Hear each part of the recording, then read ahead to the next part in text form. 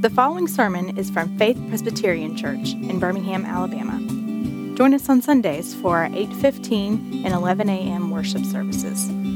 For more information, visit us online at faith-pca.org.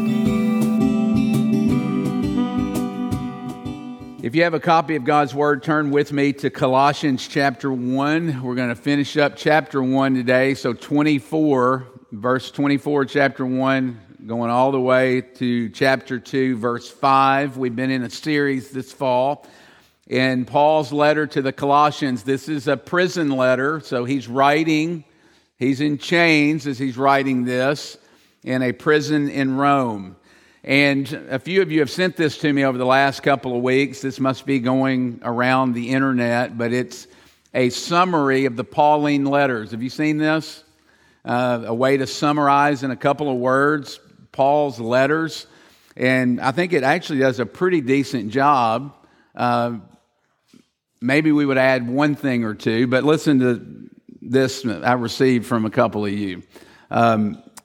We could summarize Paul's letters, there's 13 of them, this way. Grace, I thank God for you. Hold fast to the gospel. Sounds pretty good so far, pretty accurate, doesn't it? For the love of everything holy, stop being stupid. Timothy says hi.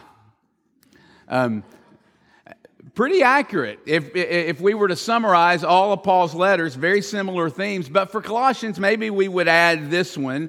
And all spiritual fullness is found in Jesus Christ. We would add that one for Colossians because we've seen it and we're going to continue to see it. Paul is hammering home that message to the Colossians.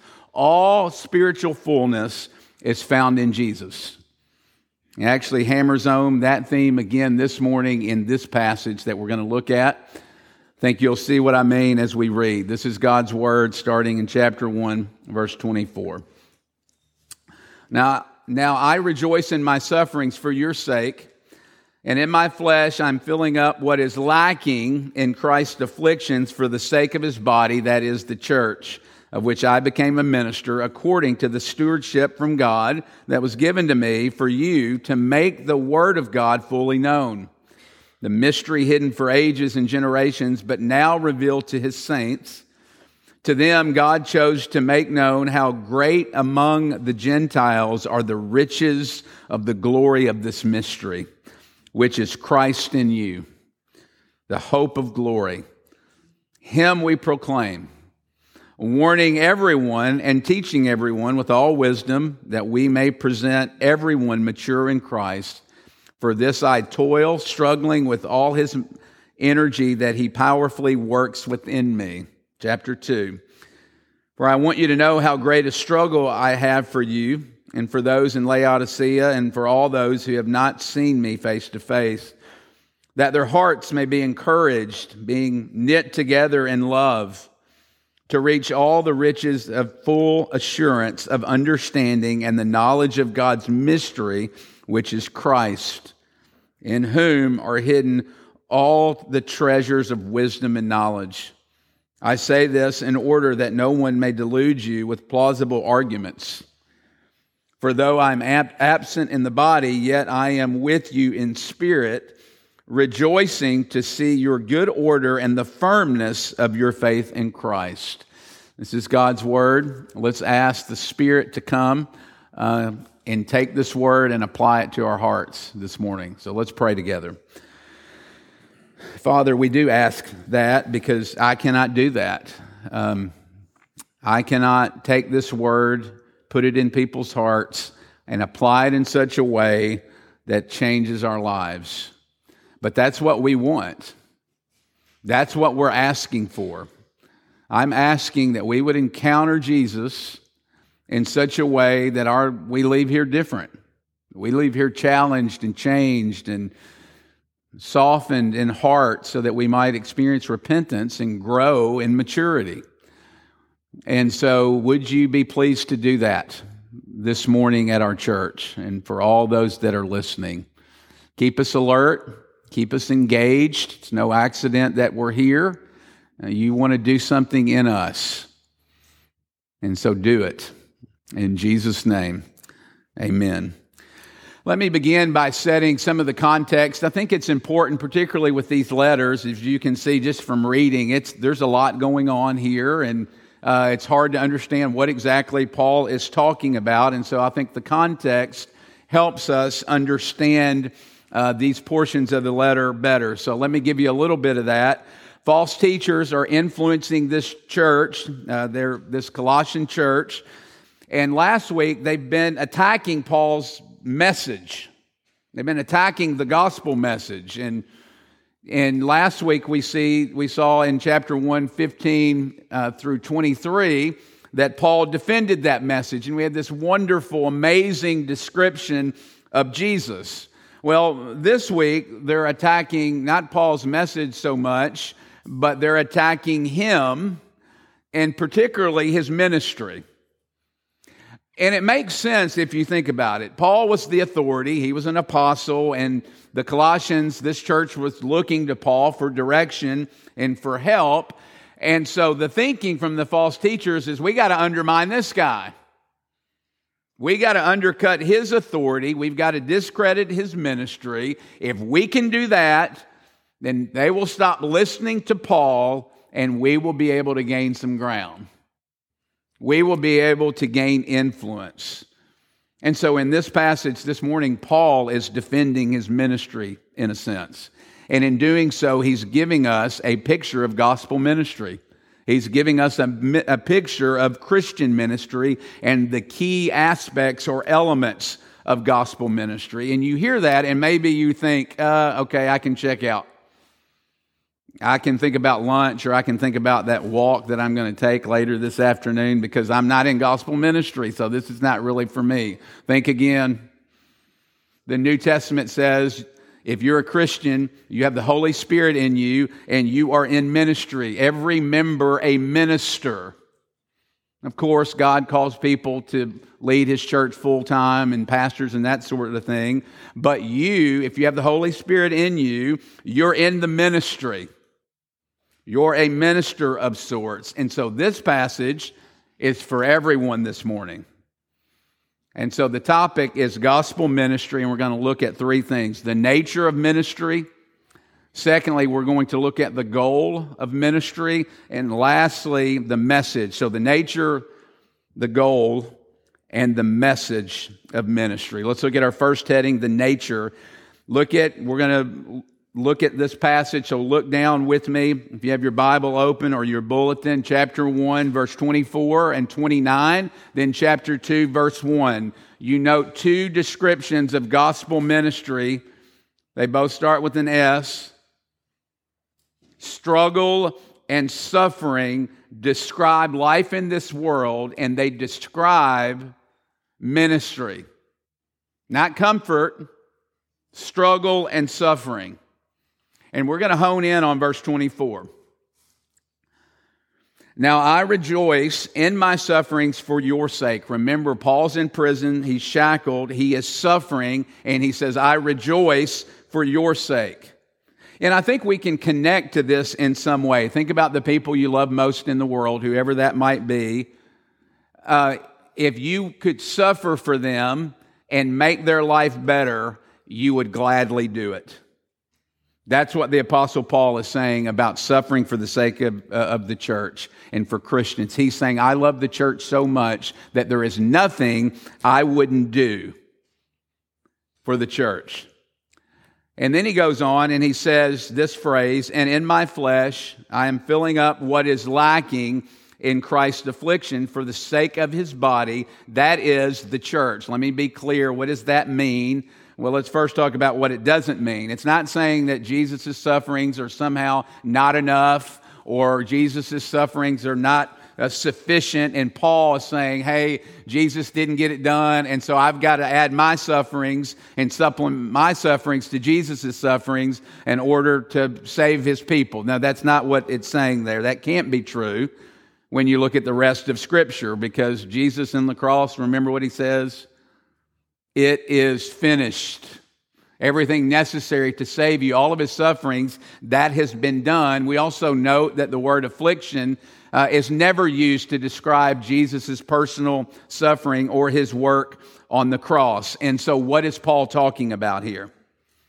Paul is saying, and this is a concept that is, I think, hard to get our minds around, but let's try. Paul is saying here, he's rejoicing in suffering because his suffering connects him to Jesus and his sufferings. It connects him and drives him into deeper union with Christ. His suffering connected him to Jesus in a deeper, richer, and fuller way.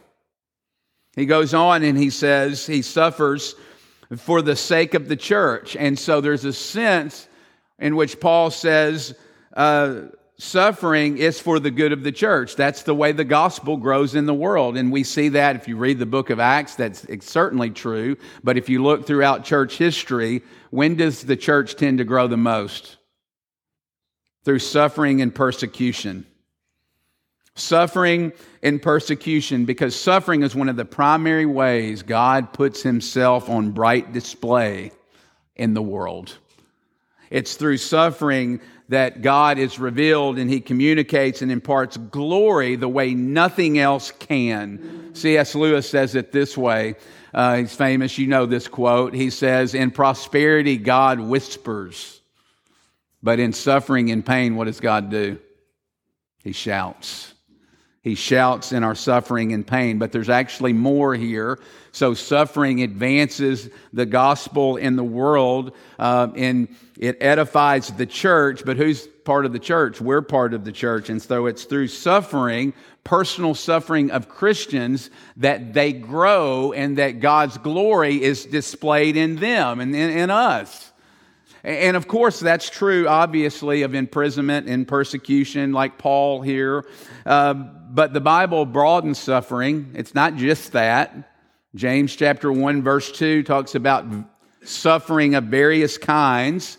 And so suffering includes financial hardship, loss of job, losing someone that you love. It includes financial things and relational conflict and all sorts of things that come from walking and living life in a broken, fallen world. And God is saying, I'm used those things, your pain and your suffering, to change you and to grow you, and so that you change. And when you change, that flows out into other people and it edifies the church. And I am proclaimed and I am magnified and put on bright display to the world.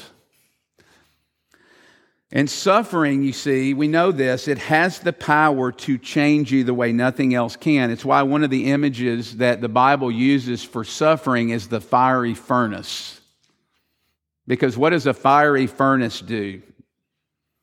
When used properly, it shapes you.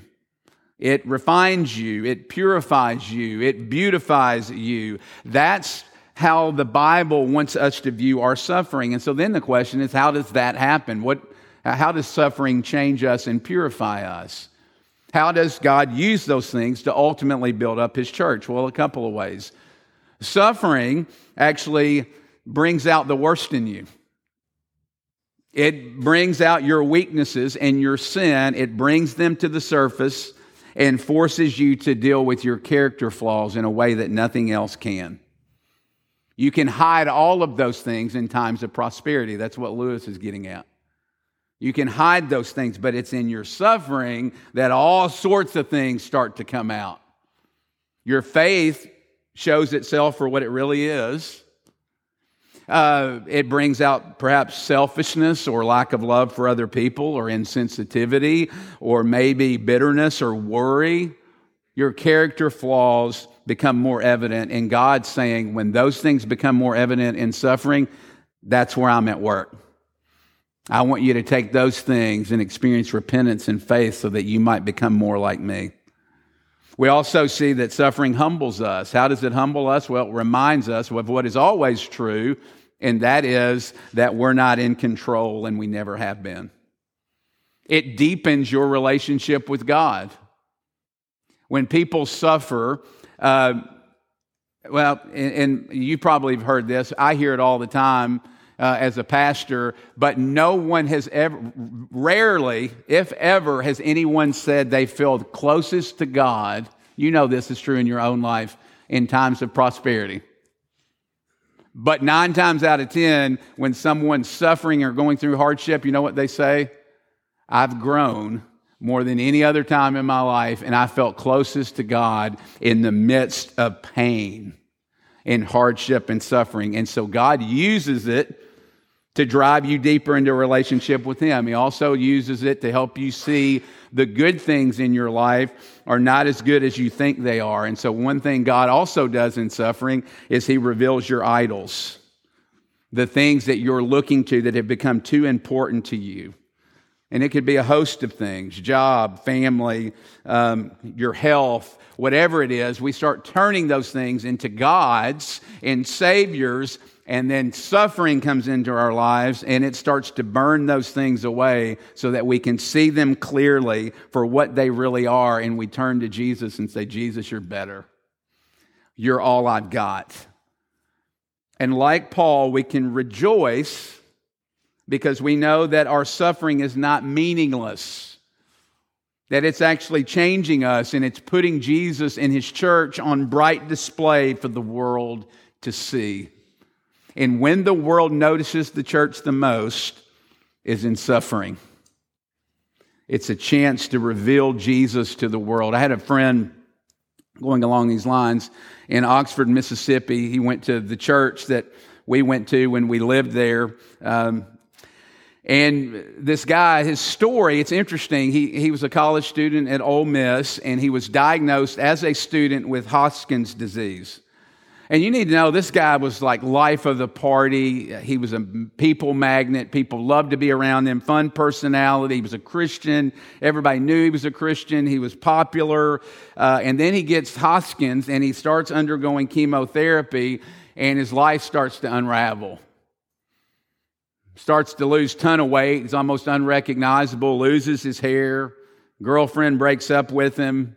All of his friends that were hanging out with him when he was popular and cool start to disappear. His life is crummy, and he feels horrible. He's in the hospital one particular night as he tells his story, and he's exhausted with fatigue, nauseated. He gets up to go to the bathroom in the middle of the night and collapses in his hospital gown right on the hospital floor. And he said, in that moment, in my helplessness, it finally hit me.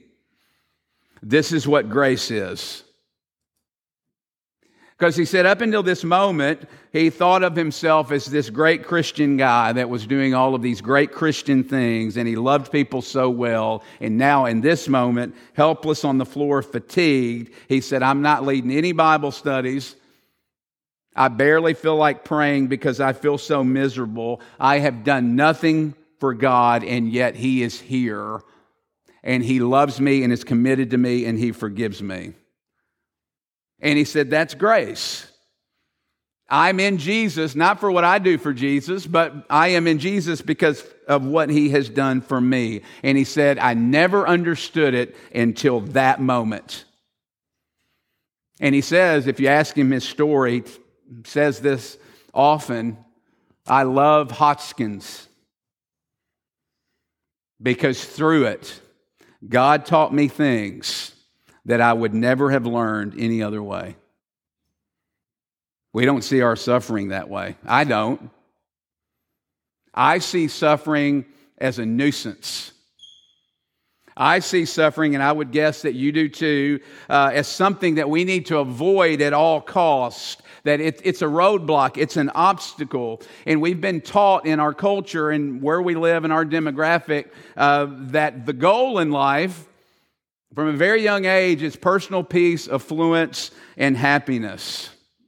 And get Jesus along the way. He becomes your bus boy, and He'll help you get there. That's not the normal Christian life as it's described in the Bible. Did you know the normal Christian life in Christian ministry is not comfort, but it's described most often as suffering? And so often we're surprised when it comes into our lives thinking, what is happening to me? This is not the way it's supposed to be. That's what happens when personal peace and affluence becomes the goal. That's why Peter in 1 Peter 4:12 says, don't be surprised when suffering comes. Why is he saying that? Because we're often surprised. He said, don't be surprised as if something strange was happening to you. Paul says, you want to follow Jesus? You're united to Jesus by faith, and that means that your life will look like Jesus' life. What was his life? Suffering, pain, rejection, hardship. That's what it means by filling up what is lacking. And Paul's able to rejoice because his Savior, Jesus, knows what it's like to suffer and identifies with him in his sufferings. Isaiah 53:23, he was despised and rejected, a man of what? Sorrows, a man of suffering, familiar with pain. Friends, he knows you're suffering. He's with you in it, and there is fellowship and connection with Jesus when you experience suffering. Suffering and struggle is the nature of Christian ministry, gospel ministry. Second point, the goal. Look at verse 28. In him we proclaim, warning everyone and teaching everyone with all wisdom, that we may present everyone mature in Christ. What is the goal of gospel ministry here? Maturity in Christ. Now note, who is that maturity for? He repeats a word, and anytime we see a word repeated 3 times in one verse, we should automatically pay attention. Everyone. He says 3 times in one verse. And why should we pause there? Well, because our tendency might be to think Christian maturity, it's for the pastors and the officers and Christian leaders. No, if you're a Christian, God's goal for you is that you would be spiritually mature, that you would grow into maturity. And so then the question is, how do we do that? How do we grow in spiritual maturity? Well, we have some hints actually right here in the passage. First, notice, him, Jesus, we proclaim. And so you want to grow in spiritual maturity? That's God's will for you and desire for you. You know how you do it? One way you do it is you put yourself under the proclamation of Jesus over and over and over again. And Paul's mentioned this actually last week. We talked about similar things. He comes back to it again this week. Why does Paul keep coming back to this theme of getting ourselves in front of Jesus? Well, first of all, and I won't go into it because we talked about it last week, but it's really easy for us to proclaim something else, believe it or not, from this pulpit other than Jesus. That's one reason, but it's also, think spiritual maturity, it's also really easy for us to put ourselves under something other than Jesus. It's really easy, think about it, to put ourselves under inspirational and entertaining messages or spiritual pep talks. It's very easy to put ourselves under health, wealth, and prosperity messages. Or how about this? It's very easy to put ourselves under relevant ethical teaching on hot button topics of the day. And are those things bad? Is that bad? No, we need to learn and grow, of course, but you can do all of those things and hear all of those things and put ourselves under all of those things and Jesus never be mentioned. And Paul says, you want to grow? You got to get under Jesus. You got to get under the proclamation of Jesus over and over again. Dane Ortlund, he's an author and pastor. Listen to what he says. It's possible that one of the reasons that you're seeing modest growth in your life, modest maturity, and one of the reasons you are seeing ongoing sin in your life is that the Jesus you're following is a junior varsity Jesus. An unwittingly reduced Jesus. An unsurprising and predictable Jesus. Christian maturity, goes on to say, comes out of an accurate and ever-deepening vision of Christ to whom we have been united. An ever-deepening vision. We never reach the bottom. We never get to a point where we say, Jesus, I got you. Let's move on, next topic. There is so much to Jesus that we never reach the bottom. It's an ever-deepening vision of who He is. We continue to learn more about Him, and maturity means that we sit under Jesus and we get Jesus worked out into every crack and crevice of our lives. Jesus gets worked out as we spend time with Him and get to know Him better. Jesus works His way into our sexuality. And the way we think about that, the way we think about our money, the way we think about our marriage, the way we think about dating, the way we think about our time, the way we think about our schoolwork, if you're a student, we could go on and on. All of our singleness, all of life, Jesus gets worked out into. Verse 28, again, look, there's something else. So Him we proclaim, we sit under the proclamation of Jesus. That's part of spiritual maturity and getting there. But also, look there, it involves warning. It involves warning. I think this is really interesting. The NIV, the New International Version, says the word admonishing. And so growing to spiritual maturity means that you have people in your life who will warn and admonish you. Why do we need that? Again, I'm asking a lot of why questions of Scripture. But why do we need that? Well, because we've got blind spots. No one is objective about themselves. You know this.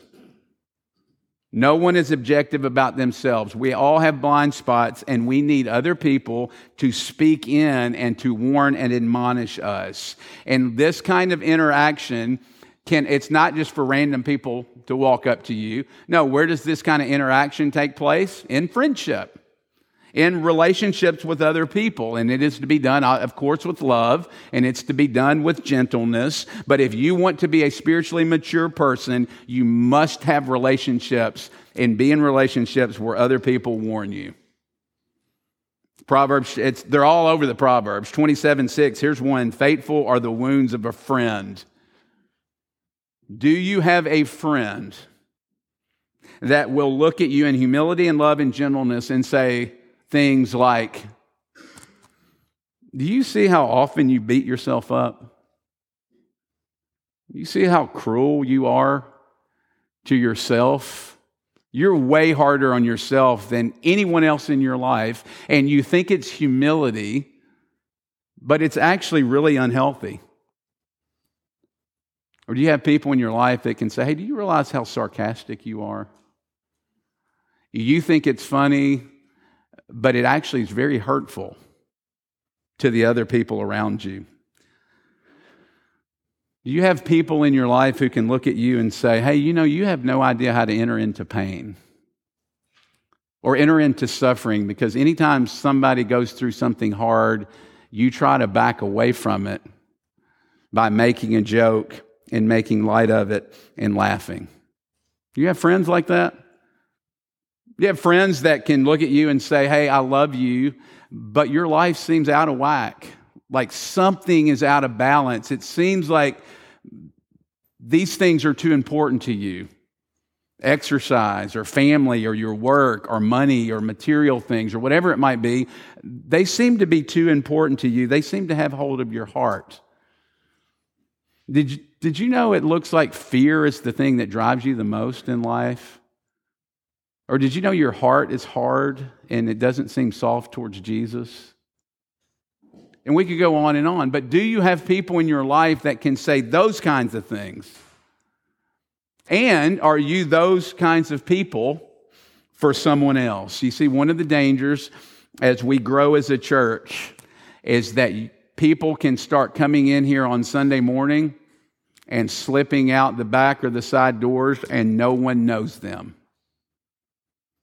And the danger of that is no one really knows you. You're not in relationships where these kinds of things can happen and take place.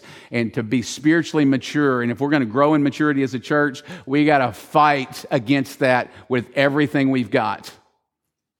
We've got to fight for relationships and get in small groups and pursue other people so that we can grow in spiritual maturity. Because one of the ways that we grow is through warning and admonishment. Thirdly, the message of ministry. Look at verse 25. So has this ministry of stewardship, Paul says, that's given to him to do what? Well, to preach the Bible, to preach Christ and Him crucified, to make the word fully known. He talks about that in general terms. That's the message of gospel ministry, is teaching and preaching Christ and the Scriptures. But he gets more specific. And he gets more specific by talking about being a steward over a mystery. And we see that word, again, repetition 3 times. And so if it's in there 3 times, we need to talk about it. What does Paul mean by mystery? Look at verse 26, 27, chapter 2, verse 2.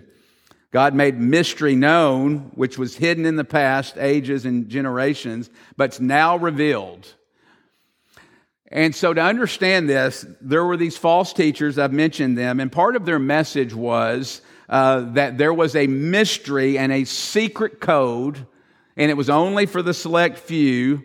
But if you really wanted to be spiritual and be full spiritually, then you needed this secret knowledge.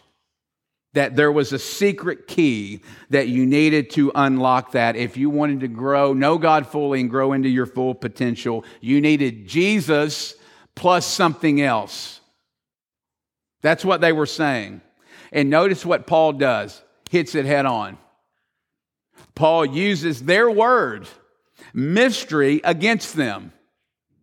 And he critiques it, and he redirects that word towards Jesus and the gospel. And he says, wait a minute, there's no mystery. The mystery is not a secret or some knowledge that you have to obtain for a special few that certain people can figure out. No, this mystery, the mystery I am talking about, is for everyone. And what is that mystery? Chapter 2, verse 2, it's Christ. But even more specifically than that, look at verse 27. The mystery is what? Christ in you. That is the heartbeat of the gospel message that Paul preaches. And we see it everywhere. Paul is saying here is that you don't just get, and I love this, you do get these things, but you don't just get forgiveness in the gospel. You don't just get a perfect record and adopted into His family and reconciliation and peace, but you actually get Jesus Himself. Through faith in Jesus, you're united to Him so that Christ is in you. Think of this is amazing stuff, hard to grasp. But through faith in Christ, Christ is now in you and you are in Him. That's the glorious mystery that is not hidden, but has been revealed, and it's something that Paul writes about everywhere in his letters. Over 150 times, he uses the phrase, 13 letters, over 150 times, he uses in Christ. It's his favorite way of referring to a Christian. And it makes sense because this idea of union with Christ is really the controlling center in the New Testament of what it means for you to be a Christian. In Christ gets at the fundamental thing that happens to you when you give your life to Christ. It's the thing that everything else flows out of. It's now that truth. It's now the defining truth of your identity and who you are. If you're a Christian, you're in Christ, and your story and your life is now hidden in His story and His life. And there's lots of implications, and we're going to keep working that out when we go through this letter to the Colossians. But that's a huge deal.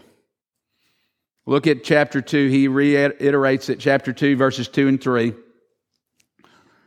We're almost done. But notice he says, you get some of the riches. You get partial full assurance. No, you get all the riches. You get full assurance of understanding and knowledge of God's mystery, which is Christ, in whom are hidden all things. all treasures of wisdom and knowledge. That is the gospel message, and the message that Paul preached, and our message for gospel ministry is Jesus is all you need. He is sufficient. And that is the thing that Paul pounds home over and over and over again. Why does he keep emphasizing this, and why will he continue to emphasize it? Well, because think about it. There's all sorts of ways that we can communicate the gospel message. And it's very subtle, but we can do, and we do this. You need to believe in Jesus. You believe in Jesus. That's great. But if you really want to experience spiritual fullness, if you really want to know God, then you need to do fill in the blank. It's Jesus plus something else. You need to have a specific practice of spiritual discipline. Or you need Jesus, but you also need this emotional experience, a second blessing, or an additional gift. Or how about this one? If you really want to have a full life in Christ, then you need to get married and have children. Again, very subtle. What's the problem with that? Well, of course, Jesus wasn't married. But the writer of this letter, the Apostle Paul, who's talking about fullness of God in Christ Jesus, was not married. And when we make things qualifications for receiving a full life in Christ and the fullness of God in Christ Jesus, friends, there's no other way to say it. When we do that, we've moved away from the gospel. We've made the gospel something else. The gospel message is that the fullness of God is found in Jesus Christ alone, period. If you are a Christian this morning, Christ is in you, and you are in Him. Everything, think about these amazing truths. Everything that is true of Jesus is now true of you. There's no secret code. There's no room that you need to get into to unlock more of who God is. Everything that God is found in Jesus Christ. You have all the treasures of God in Jesus. And that is really good news. And so I want to invite you to this Jesus this morning. Come, believe in Him, whether it's for the 1,000th time or the first time. Come, rest in Jesus. You have everything you need. He is the fullness of God revealed to us. Let's pray. Father, thank you for the good news of the gospel, and that just these amazing words, all of the treasures of God are found in Him and found in Christ. Forgive us for the subtle ways that we add to that message. And Holy Spirit, I ask that you would help give us an accurate picture of life in this world and life in ministry and life with you. Help us to see ourselves or to put ourselves under Jesus in that proclamation. And may we also, would you help us develop friendships and relationships where we can be warned, where we can grow in spiritual maturity. We ask these things in Jesus' name. Amen.